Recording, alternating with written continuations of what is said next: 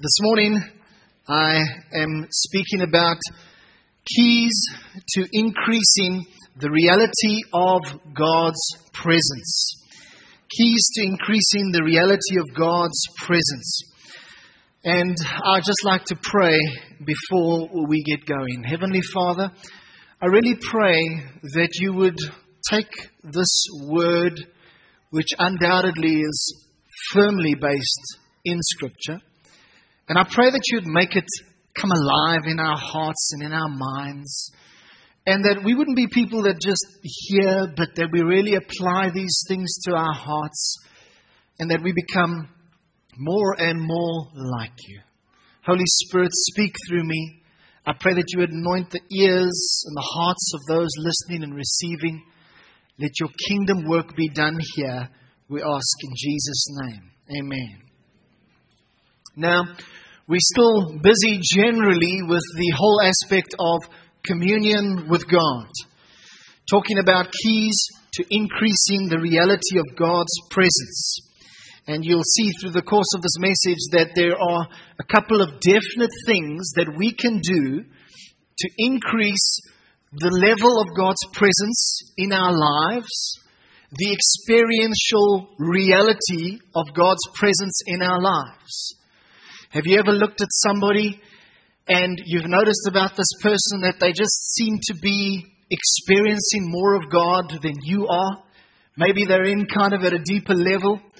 Well, the fact of the matter is maybe there's one or two things that they're applying in their hearts that are bringing about a greater reality of God's presence in their lives. Now, when God established the people of Israel as His own special people, His set-apart people, He also established an intricate place which was like a communications center. An intricate communications center, which was more commonly known as the tabernacle. Now, this tabernacle played an important, very important central part in the Israelites' camp, in where they were going and what they were doing, and in what they gave priority. And it was here in the tabernacle that man communicated with God and God communicated with man. It was a special communication center.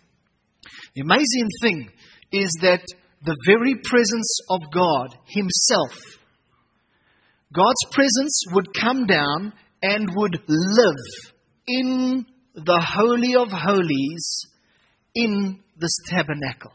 Think about that for a moment.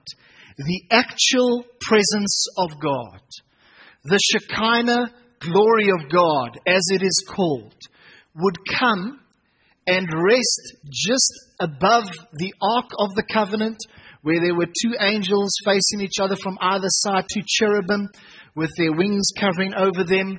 And these angels would face the center of the Ark of the Covenant. Just underneath their wings was a place called the mercy seat. And right there on the mercy seat, God Himself lived. So if you wanted to know God's address in the Old Testament, it was tabernacle number 1 in the Shekinah glory in the Holy of Holies. Now, it was here in the Holy of Holies where communion with God became a reality, but just for one person. Praise God, it's not like that anymore. The holiest place of God is open to every one of us. You don't have to be a priest. You don't have to be a high priest. You've just got to be a believer. And then you're part of a kingdom of priests that can access the place of God's presence. But the high priest could only go in one time per year into this place called the Holy of Holies. And before the time, he would have to do a lot of things in preparation. He would have to do sacrifices for himself, sacrifices for his family, sacrifices for the nation of Israel. And then, after elaborate ceremonies, he would eventually get into the Holy of Holies. At the same time, there was a rope tied around his leg, because if he had failed to make himself right before the Lord, he would be smitten dead right there. And then they would pull on the rope. If that happened. Can you just imagine that? Imagine pulling on the rope and here comes the high priest. It's not funny, you know what I mean? But it's scary. But if the high priest had met all the requirements, he would go in to the Holy of Holies and he would place some blood on the mercy seat and just before the mercy seat. This was called the Day of Atonement. And then atonement was done. And he could then leave. But it's amazing, this communication center. But God himself would live there. And on specific occasions, there would be communion with God. Now, I hope you can see the picture on the screen. I found it quite difficult to find suitable pictures about the tabernacle and so on. But let's have a look at a few pictures, and I'd like to talk you through and then mention 5 aspects that we can learn from 5 of the different things that we encounter here. And these aspects are keys to increasing the reality of God's presence. Now, if you have a look at the tabernacle there it is situated. Just want to see if I move my mouse around here. Can you see that? Yes, you can. All right. So, right over there, well, firstly, you would come in at the entranceway here, where the red cloth is. And, oh boy. And what would happen over there would be the altar. The brazen altar was right situated over there. It's the first thing, that square box that you encountered as you would walk in there. This is where animal sacrifices would take place. Now, this whole picture looks very clean and very nice and so on.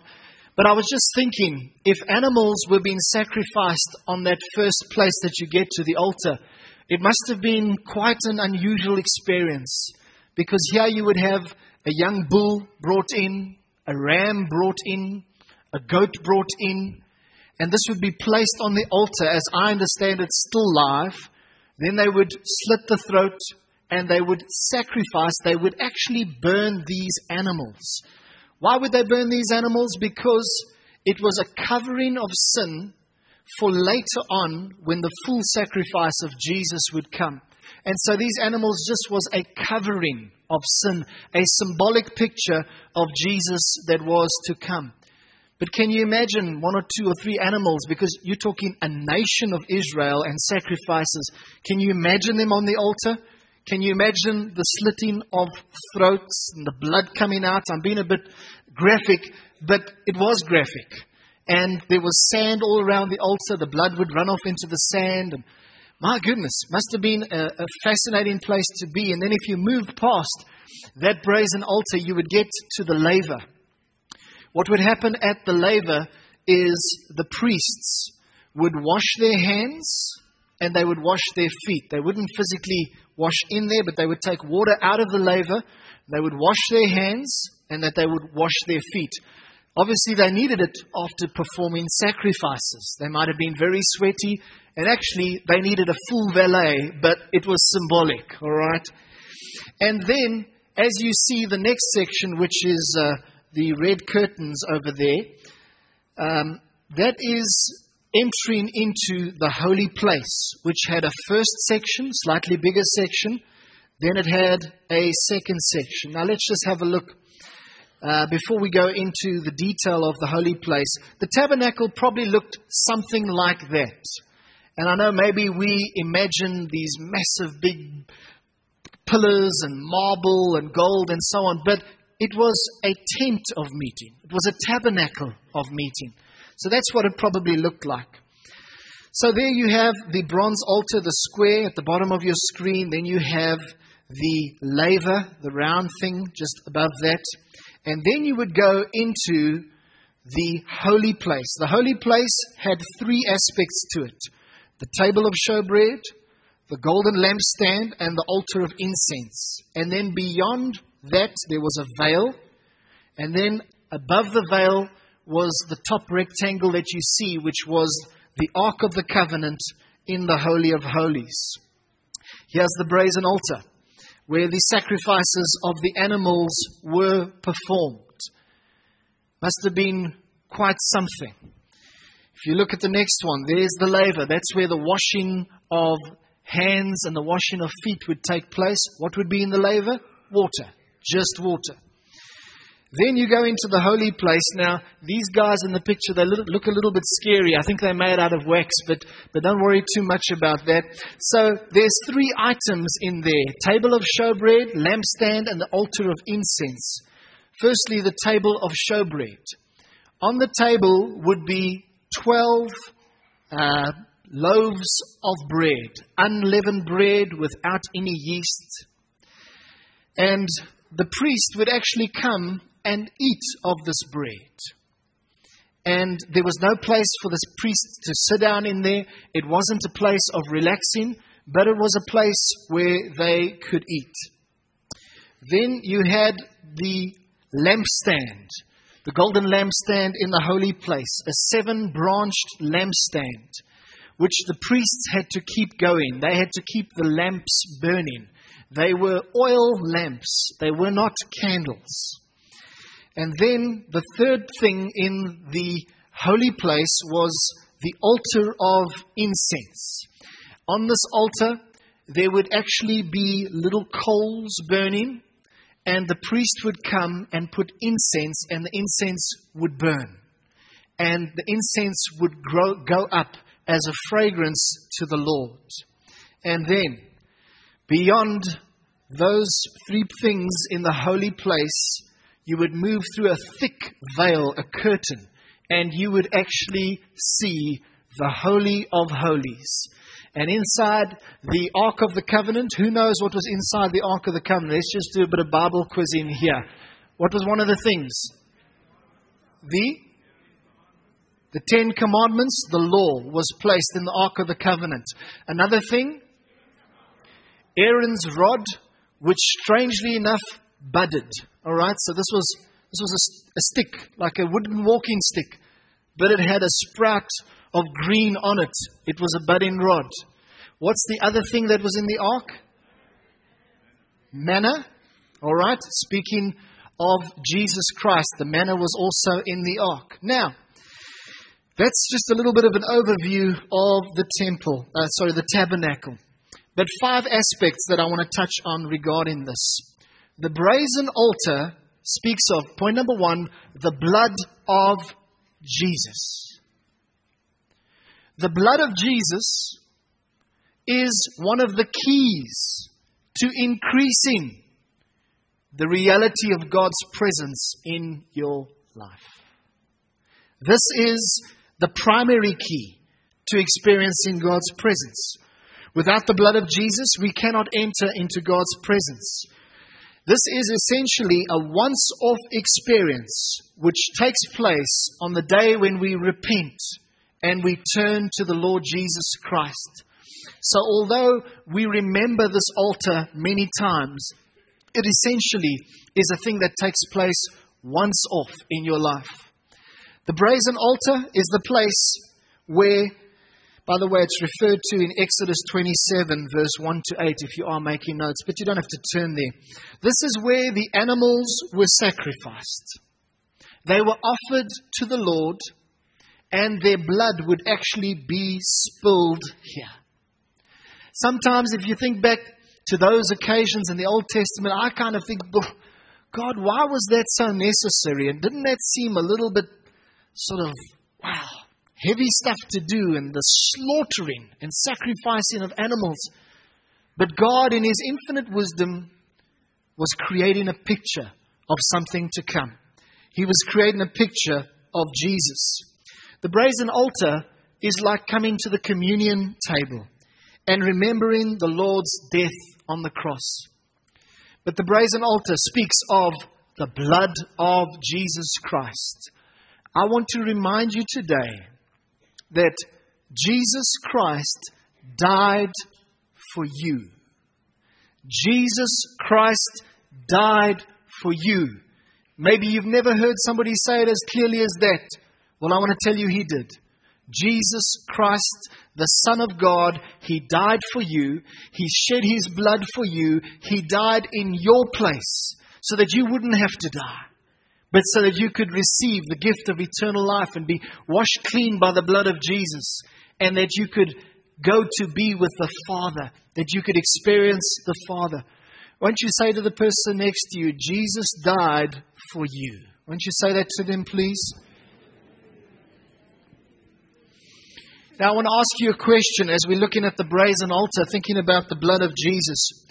When was the blood of Jesus applied to your heart? Because it has to be applied to your heart in order for you to experience a greater reality of God's presence. Maybe you can think back to an exact date, or maybe at least you can think back to a certain time and you say it was after I went through this particular crisis that the blood of Jesus was really applied to my heart. Or maybe you think it was in Standard 5 and you remember grade 7, you remember going on a particular camp. And in that camp, you remember the blood of Jesus was applied to your heart. You really gave your life to Jesus Christ. Unless you do that, you can't even begin to go into the communications center. You can't even begin to experience the presence of God. Number 2, the second key to increasing the reality of God's presence is keeping your heart clean.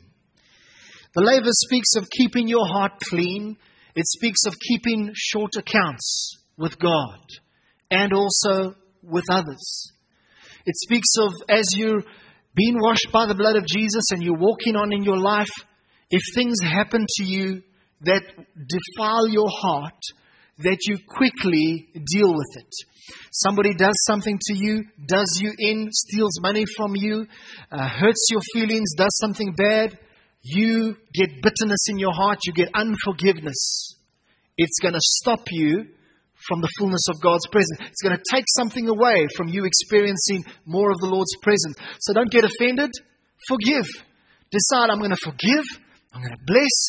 I'm going to move on and keep my heart clean, because otherwise my iniquities will separate me from God. In Exodus 30 verse 18, I'll read it to you. Exodus 30 verse 18 to 20, it says, God said to Moses, you shall also make a laver of bronze, with its base also of bronze for washing, and you will put water in it.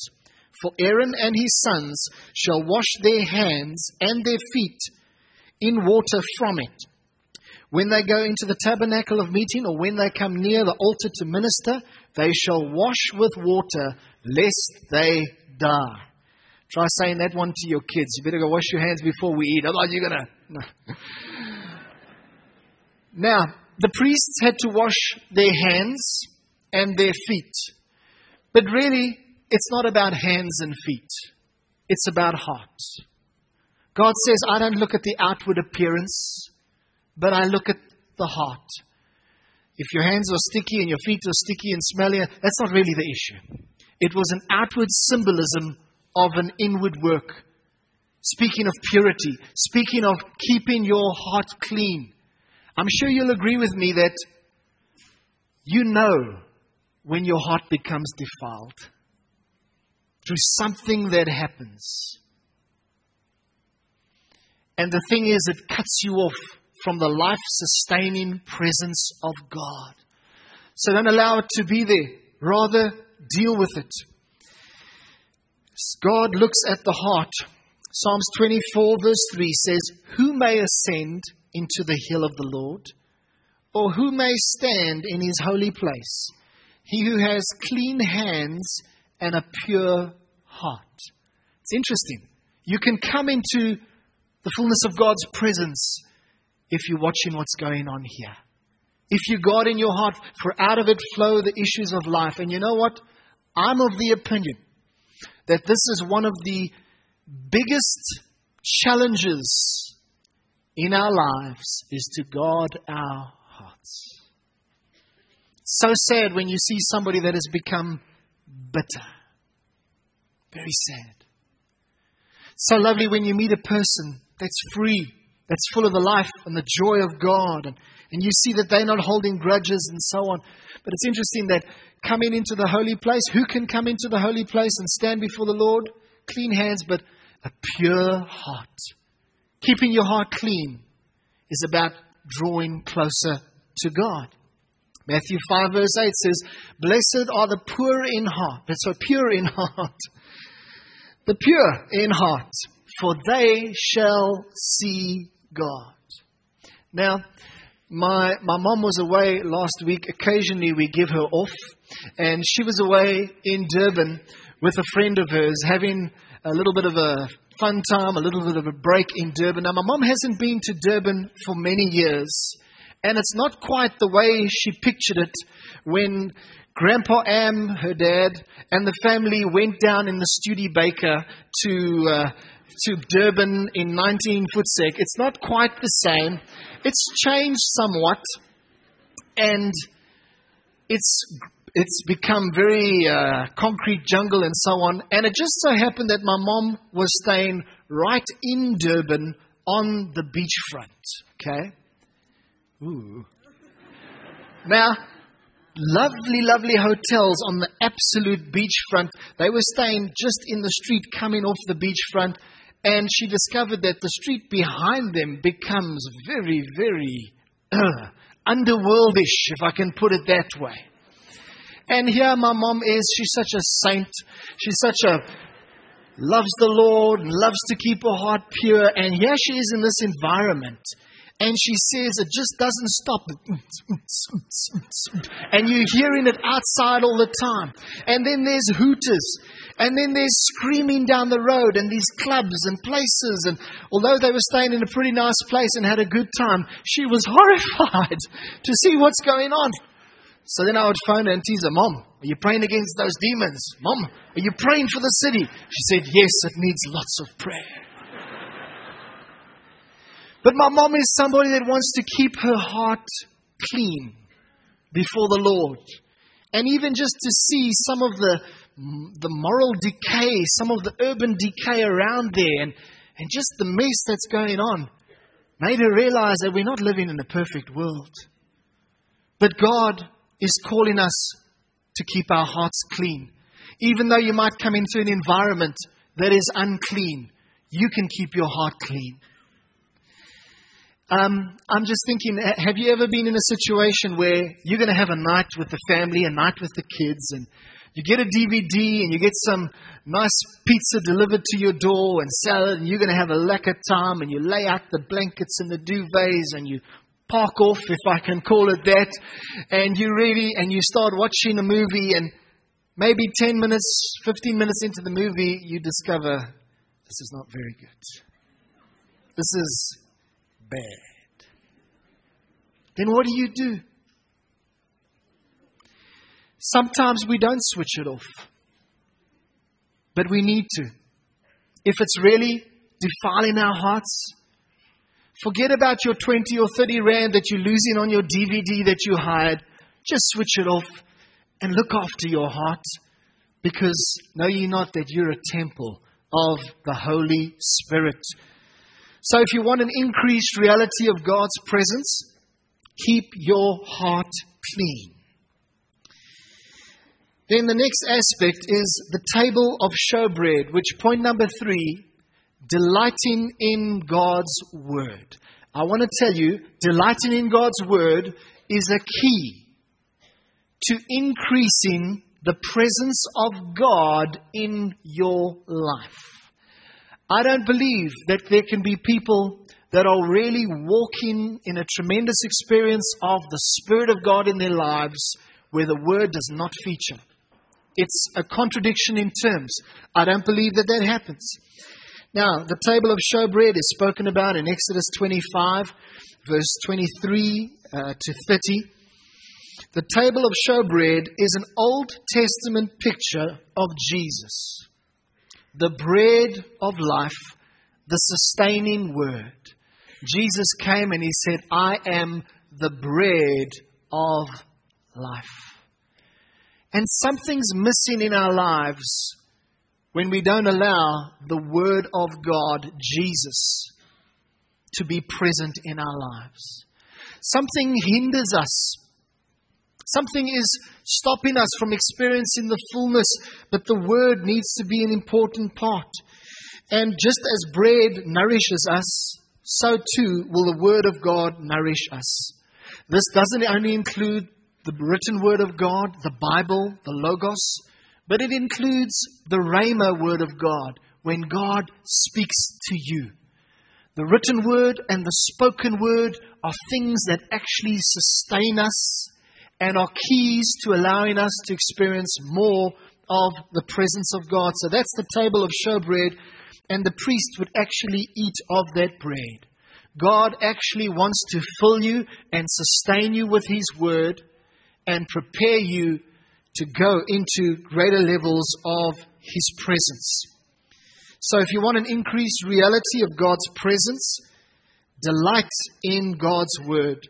It says in Psalm 1, verse 2 to 3, it says, "Blessed is the man whose delight is in the law of the Lord, and on the law he meditates day and night. He shall be an exceptional person. He shall be like a tree planted by rivers of water, that brings forth its fruit in season, whose leaf also shall not wither, and whatever he does will prosper."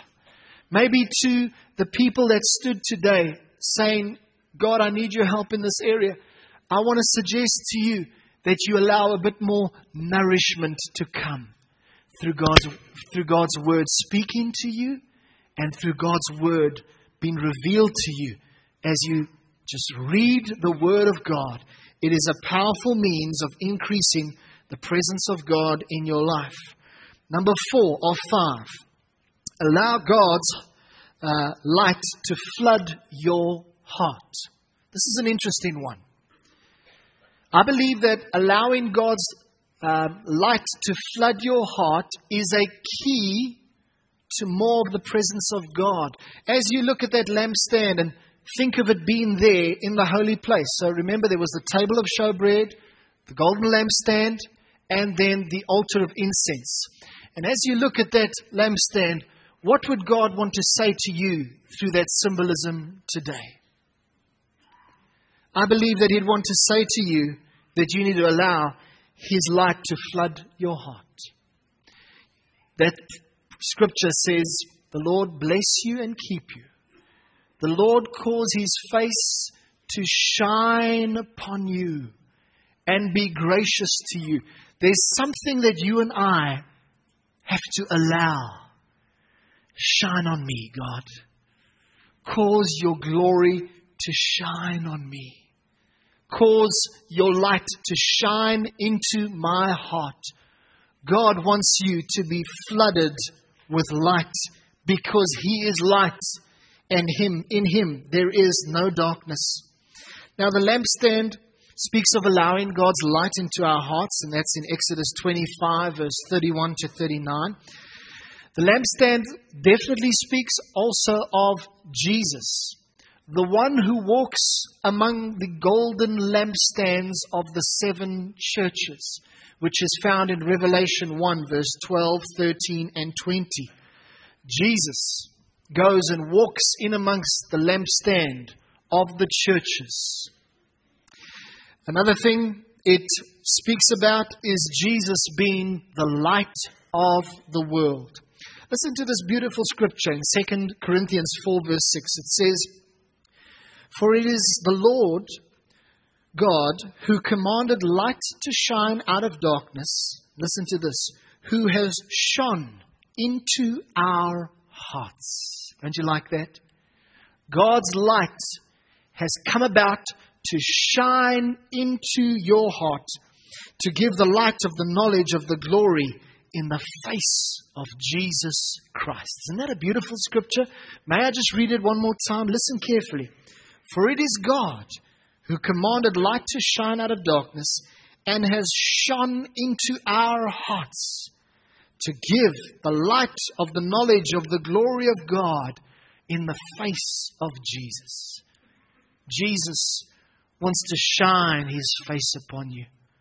Jesus wants to shine His glory into your life. Another scripture is Ephesians 1:18, Amplified Bible. It says, "But having the eyes of your heart flooded with light, so that you can know, understand what is the hope of your calling and what is the glorious riches of His inheritance in the saints." Now, it's important to note, this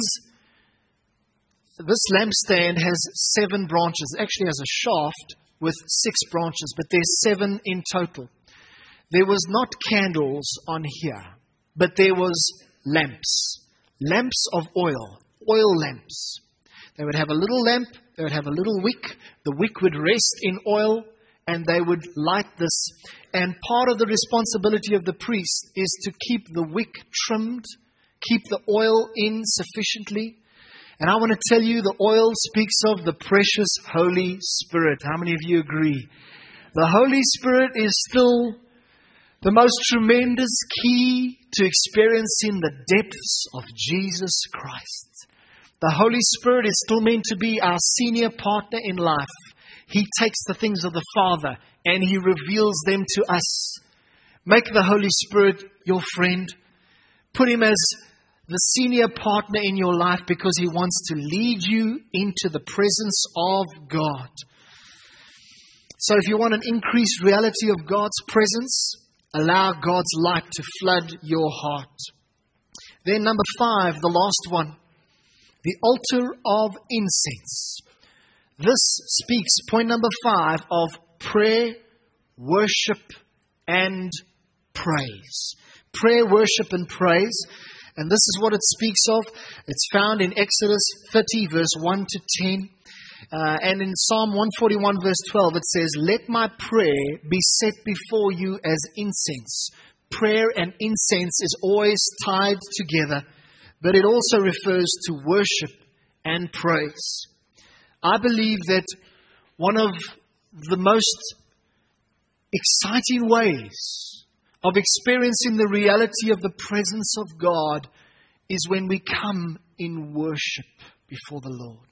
How many of you enjoyed worshiping God today? Come on, let me see your hand. Singing our God is an awesome God. It felt like we just about lifted the roof off of this place. It's wonderful. It's wonderful. There's something about worship. This altar of incense, praise, worship, praise, that really gets us into the presence of God. And you know, God knows this.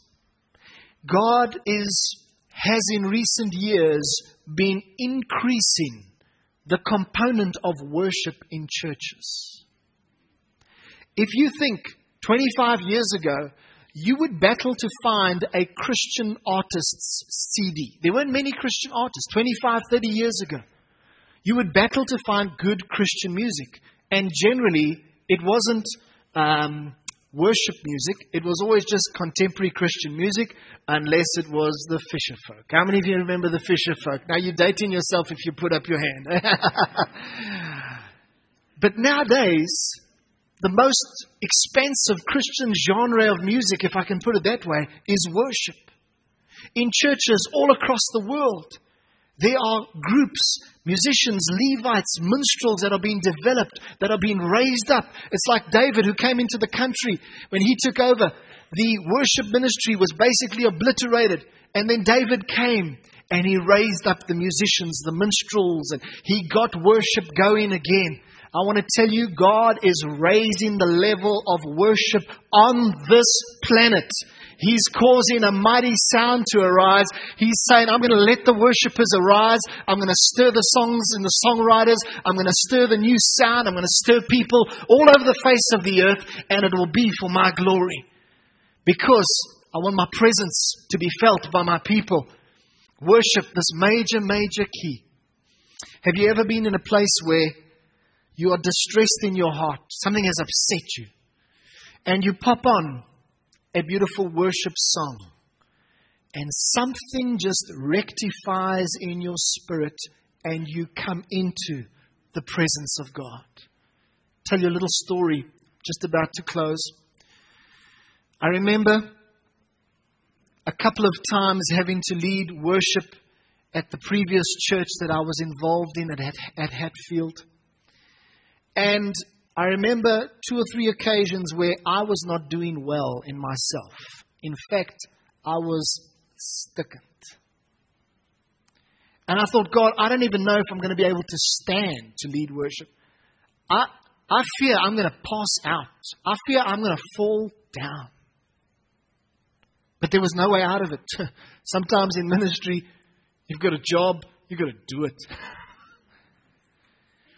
And so I just got on my knees before the Lord and I said, Lord, please help me, help me, help me. I was broken on the inside. And I had to go and lead worship.